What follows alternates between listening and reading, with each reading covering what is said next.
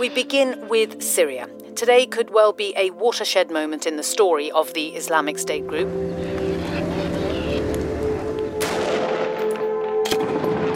The group's self-styled capital of its constructed caliphate, the city of Raqqa on the northeast bank of the Euphrates River, has fallen. Now reclaimed after a 4-month battle by these US-backed fighters.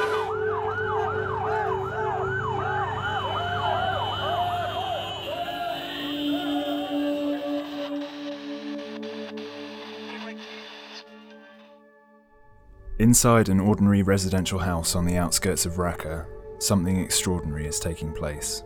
One of them said to me, now that ISIS have gone, we're fighting a new war with all of the blast injuries that we were having at the time. And it felt very much like that at the beginning, trying to set up that kind of project. You're listening to Everyday Emergency, a podcast from Doctors Without Borders.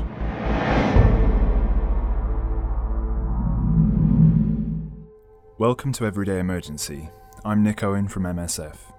In mid-October 2017, the so-called Islamic State group were finally expelled from their stronghold in the Syrian city of Raqqa. Weeks later, people began returning to the city. My first impressions of Raqqa when I first arrived was just a scene of utter devastation. That's Michael Sheck, an MSF nurse from Scotland. You might remember Michael from the first series of this podcast. This was a city that had functioning electricity, running water.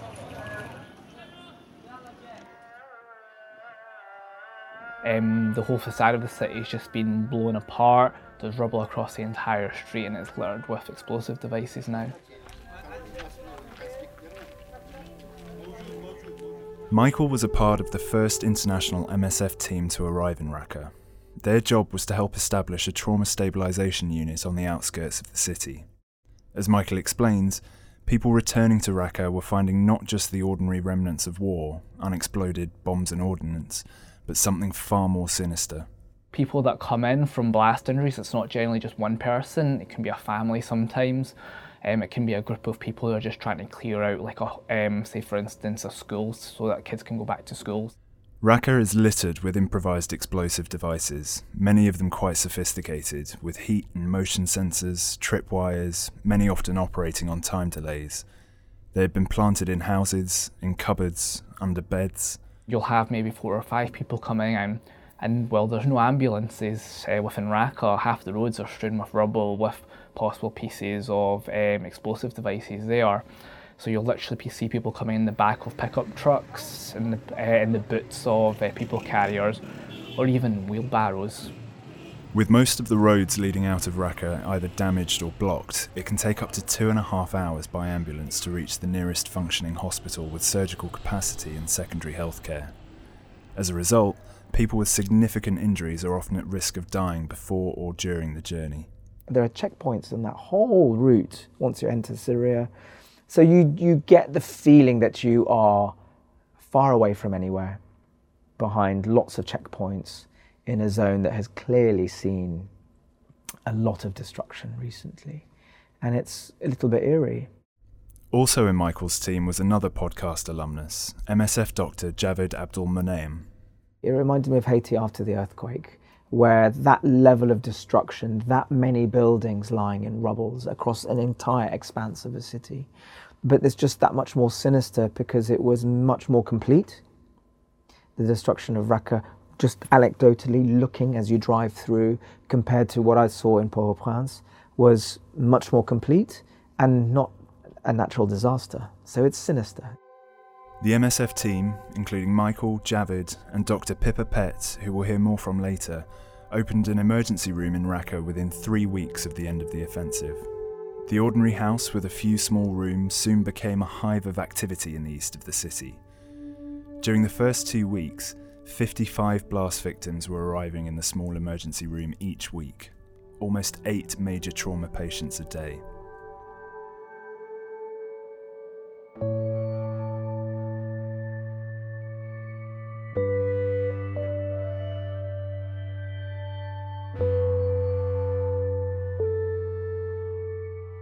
Having skirted around and met Syrians through lots of MSF work around the Mediterranean, in Calais, in Jordan, in Lebanon. Actually, I finally got into Syria.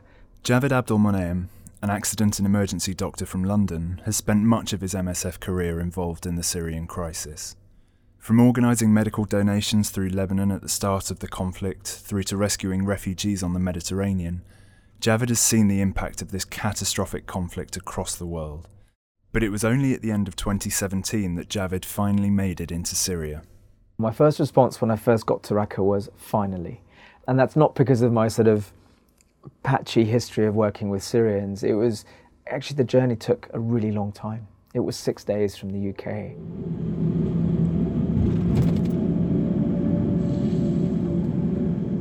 And you've driven across large swathes of northern Iraq and northern Syria, and the countryside changes at times from beautiful green rolling alpine hills where the river Tigris is to really bleak, barren, and you track the Turkish border, which has this 3-meter high concrete wall for hundreds of kilometers all the way along that they've built.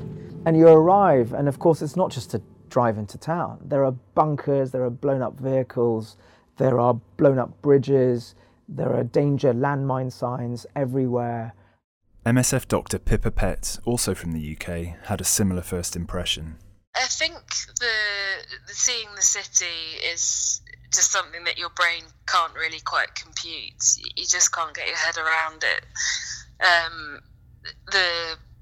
The total destruction of, no building is left untouched. In the early days when we first got there, there were, some signs of kind of normal life resuming again. And that's increased as we've been there. But really the worst hit areas are more in the city. So I think the first time we went into the city, that was really very shocking. It's a bit eerie, really. It's a bit like a kind of post-World War II scene. And it really kind of brings home to you what the population there have lived through, and how extreme it was for the last bits of the conflict there. What they found was in those early weeks, so you're talking the last 2 weeks of November, the first 2 weeks of December, a huge number of civilians coming in with massive trauma.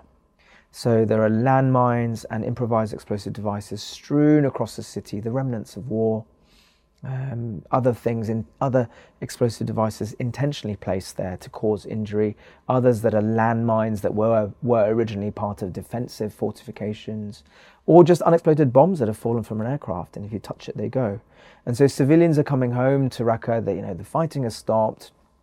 So-called Islamic State have been expelled. They want to come home from the internally displaced camps that they've been living in the countryside. So they come home and they're not aware of all these danger munitions everywhere and being blown up. And the staff that I joined were telling me in those first 2-3 weeks, you'd hear them go off constantly.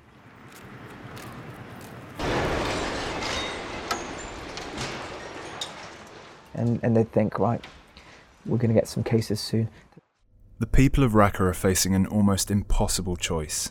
Either stay on uncertainly in the temporary shelters of the camps surrounding the city, often shared with many other families, or return to their damaged homes in Raqqa. It's a level, I am told, a level of mining or improvised explosive devices that's not been seen ever before. And it's in a civilian centre, and it's in under beds, in kitchen shelves, on the streets. It's everywhere. And civilians don't know. We were told one story of how one of these mines was on such a delay that the family member, the man, had come home, checked everything was fine, family had moved in, he called them or got them to come, gone back to the camp, brought them, and then a mine went off. So it must have been on a delayed timer, long enough such that days had passed. By mid-December, the team of Syrian medics in the trauma unit were struggling to cope with the number of patients reaching the unit. An urgent request for additional staff was made. So on any shift, you'd have an international member of staff, a Syrian doctor, 3 Syrian nurses, and a nurse assist. So about 5 to 6 people on shift. So but with my arrival, it would be an extra member of international staff to sort of handle those casualties. So that's why I was there. It's my speciality. With Javed on board and 2 other international staff, the size of the team had almost doubled. The role of a trauma stabilisation unit is to save lives. Once a patient reaches the unit, the team's focus is to stabilise that patient.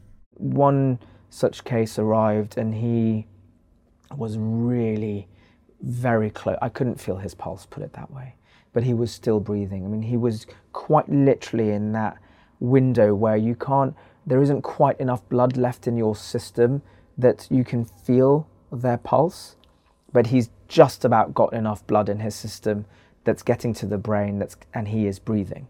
I mean, you're talking probably 3-5 breaths left before you die. I mean, it's literally just that moment. But some bleeding. So here we are, what can give him?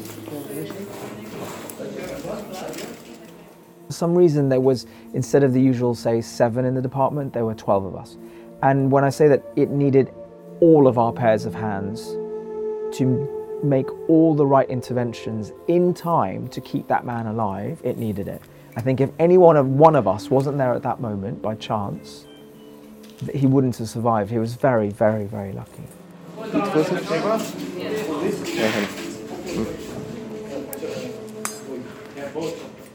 The trauma team's role is to intervene in those crucial minutes after trauma.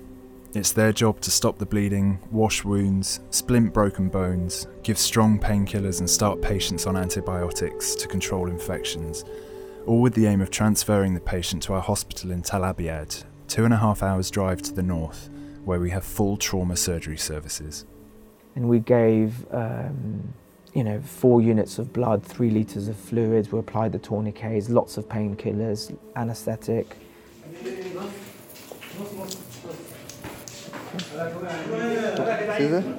Washed out everything, dressed it so that to minimise any excess bleeding, and shipped him out.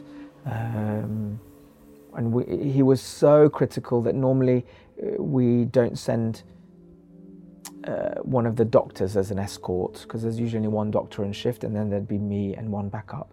But we actually sent a doctor on escort for him just to make sure that he arrived at his destination, and he did. And he needed upwards of 20 more units of blood products to refill him. To Pippa, the benefit of the trauma unit was not simply just for the patients. For her Syrian colleagues, it provided a purpose again, the ability to get back to work and help their fellow Syrians. I think certainly that, to see the national staff team rallying together and coming from very different nursing and doctor backgrounds, and it being quite new for everyone, that was really, really good for them, and a lot of them have said to me that it's a bit of a lifeline for them working again, because they haven't been able to work for so long, and they feel like they can do something now. It's quite empowering for them, and they said that they just used to sit at home and not, they'd be dwelling on things a lot. So I think mental health wise, even though there is obviously the awful trauma that they're seeing, they're actually finding a lot of positive effects as well, because they feel, they're medical people, and this is their vocation, and they feel like they have a purpose again, and so that's really great.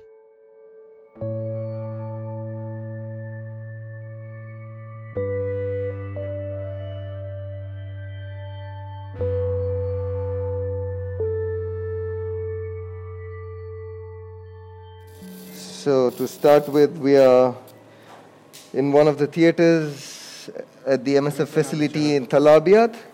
That's MSF surgeon Shazir, working in an operating theatre at Tal Abyad Hospital, a 2.5 hour drive north of Raqqa. It's 9 p.m. and we just received a call 30 minutes ago telling us that we've received a couple of patients in ER who are victims of blast injury from a mine. Apparently, all of these patients are teenagers who found a landmine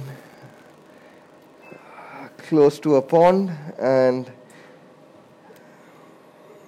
they tried playing with it, trying to open it or play with it, and the mine did its job, which is supposed to explode, of course, and we've received this boy in theatre now due to that.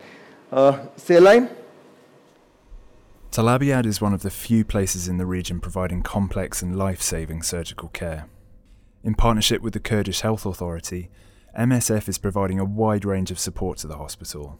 We're working in the paediatric unit, maternity, emergency room and operating theatre. We're also supporting vaccination programmes, outpatient and inpatient departments, as well as mental health support. It's here that the patients patched up by the MSF team in Raqqa are sent.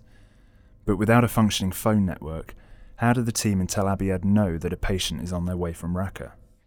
We had Wi-Fi. It was being generated through a satellite connection. The only way that you can contact the trauma hospital that's going to receive the patient we've just sent is through Wi-Fi. And you're not going to start FaceTiming. WhatsApp is secure. It's a secure chat. And okay, we don't put in any patient identifiers, but you're able to send information that conveys to the surgeon who's waiting at the other end what's going to arrive and when, what's been done to that patient and what state they could probably expect to find them in. That saves them having to take down those clean, fresh dressings you've only put on 3 hours earlier, particularly if it's not then going to be a limb or life-threatening injury. If they can just see it on the phone, they'll receive the patient, but they won't take the dressings down, just to keep that lovely, clean environment that you've generated in Raqqa and not to expose it to it needlessly. It just saves 24 hours for the patient and so on and so forth. So it's a really nice little way of doing that. Not only was WhatsApp providing an important referral service for patients on their way to Tel Abyad, it was also creating an essential feedback loop for the team in Raqqa. On New Year's Day, Javid was working in Tel Abyad and recognised that the team there could WhatsApp pictures of their patients' x-rays back to Raqqa. And actually it very much changed what we did, because these improvised devices, it isn't just a shard of shrapnel that could enter apart from the traumatic explosion. Actually, they've been manufactured with lots of little ball bearings.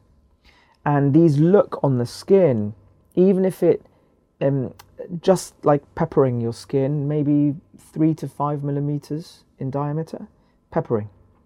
Now, if that hasn't broken your tibia through and through, which is the big bone in your leg, to me, looking at just your leg without x-rays in a living room in Raqqa, I say, that leg's not broken.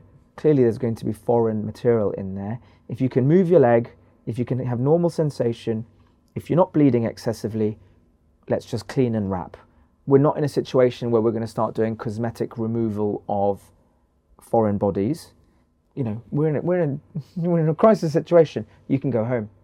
Actually, what we learned from looking at a few x-rays was that, one came back, the tibia was intact, as in structurally it was intact, but it was shattered. There were chips off it. The smaller bone was shattered through and through. Actually, that's a really dirty, nasty internal fracture, and we weren't seeing that in Raqqa, and it would be better to treat those patients surgically rather than, as we were doing, giving a very good wash and antibiotics. If the bones hadn't been touched at all by the metal, it's completely okay. We were assuming that if there was no break. But there were lots of splinters without breaks, if I can make that clear. Seeing these x-rays changed how Javid and the MSF team managed a large proportion of their patients. Patients who didn't have obvious major wounds but could still have had internal injuries unseen to the naked eye in an ER without complex equipment like x-ray machines. We started talking about making an x-ray bus, so to speak, so we'd store up those patients for 2 or 3 days, come back to us on this day, we'll put you in our transport, we'll drive you non-urgently up to Tel Abyad in the middle of the day, so that you can get back in time, we'll get all your x-rays done, we'll have an evaluation and we'll take it from there, rather than sending them as hot cases at whatever time of day.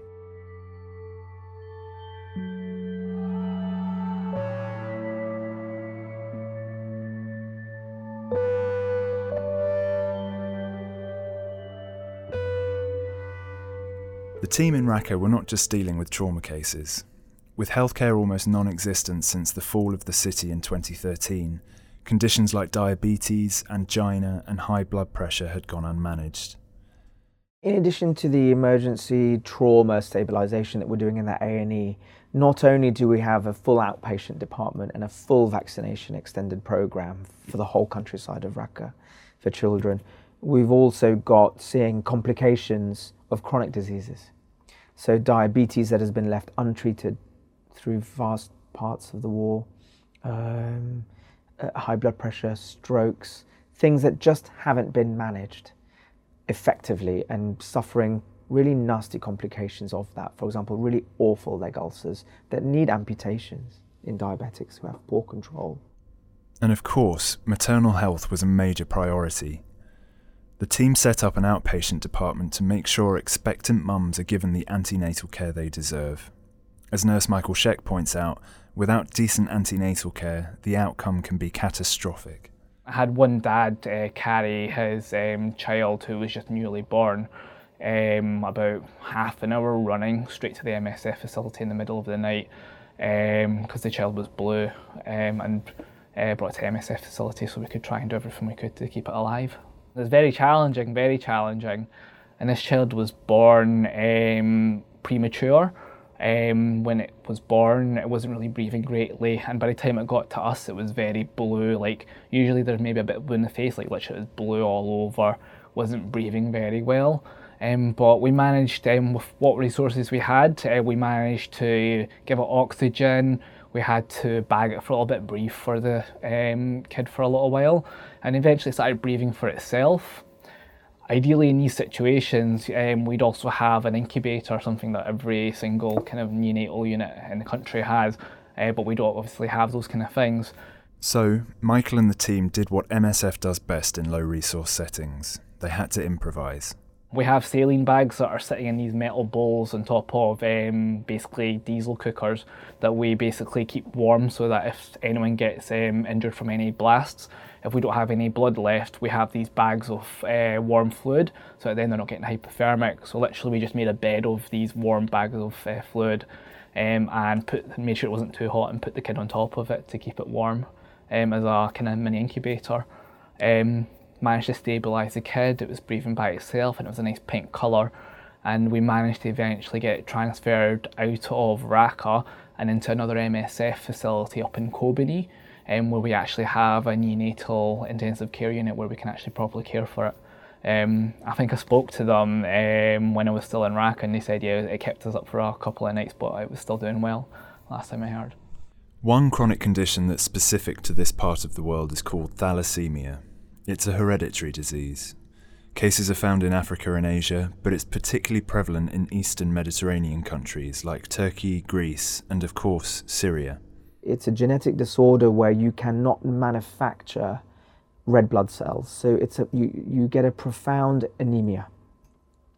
The way that you keep patients alive with this disorder is to give them blood transfusions as necessary as they need them, as required. The problem also with giving that much blood, red blood cells, a large component of red blood cells is iron. In giving that much blood to these patients, they get iron overload. And they then suffer complications of having iron deposit in their body systems. And you're talking children. You don't live with thalassemia into adulthood. In the UK, in the Western world, in rich parts of the world, you do. Without any physical deformities, treatment is uninterrupted, it's complex, it's intensive, it's available, it's good. But since the start of the war in Syria, the breakdown in the healthcare system has meant that this type of treatment has just not been available.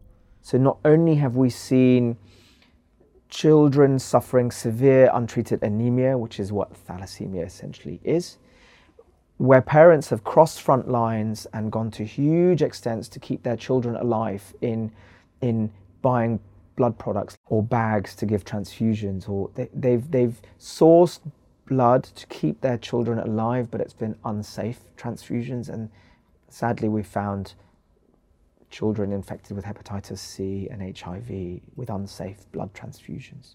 Unfortunately, not only have unsafe transfusions proliferated in this part of Syria, there has also been a total lapse or breach in the supply of the iron removal therapy. It's called chelation. And these children are grey.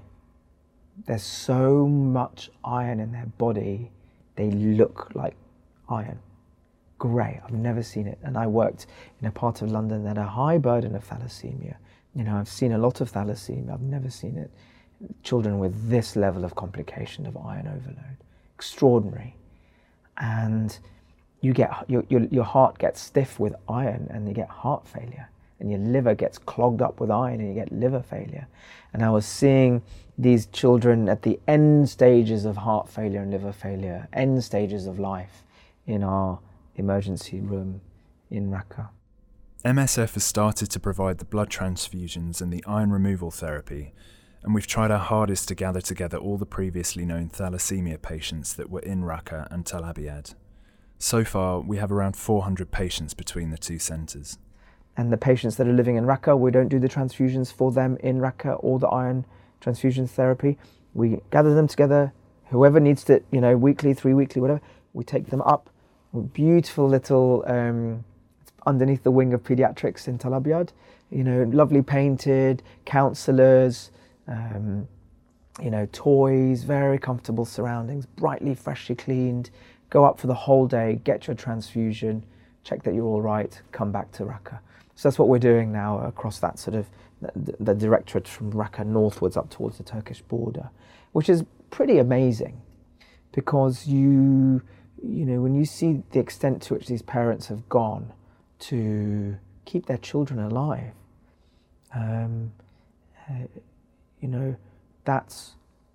it's pretty wonderful.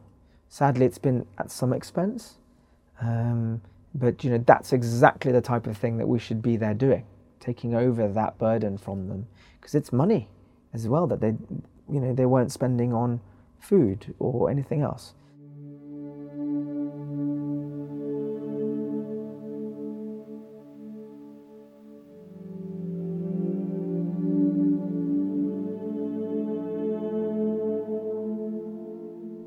Thank you for listening to this episode of Everyday Emergency. Between the end of November 2017 and the end of February 2018, the team in our trauma stabilisation unit in Raqqa treated 362 blast injuries.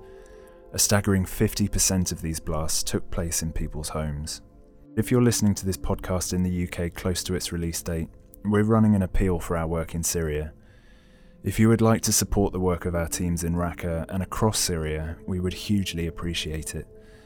Go to msf.org.uk/Javid, that's msf.org.uk/JAVID to find out more.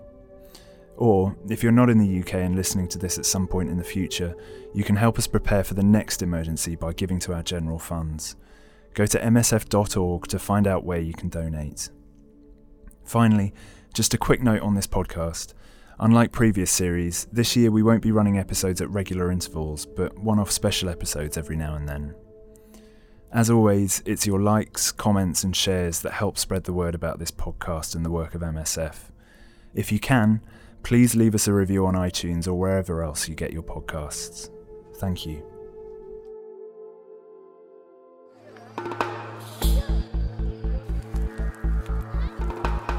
For more true stories from the front line of medical emergencies, subscribe via your podcast provider or visit msf.org.uk/podcast.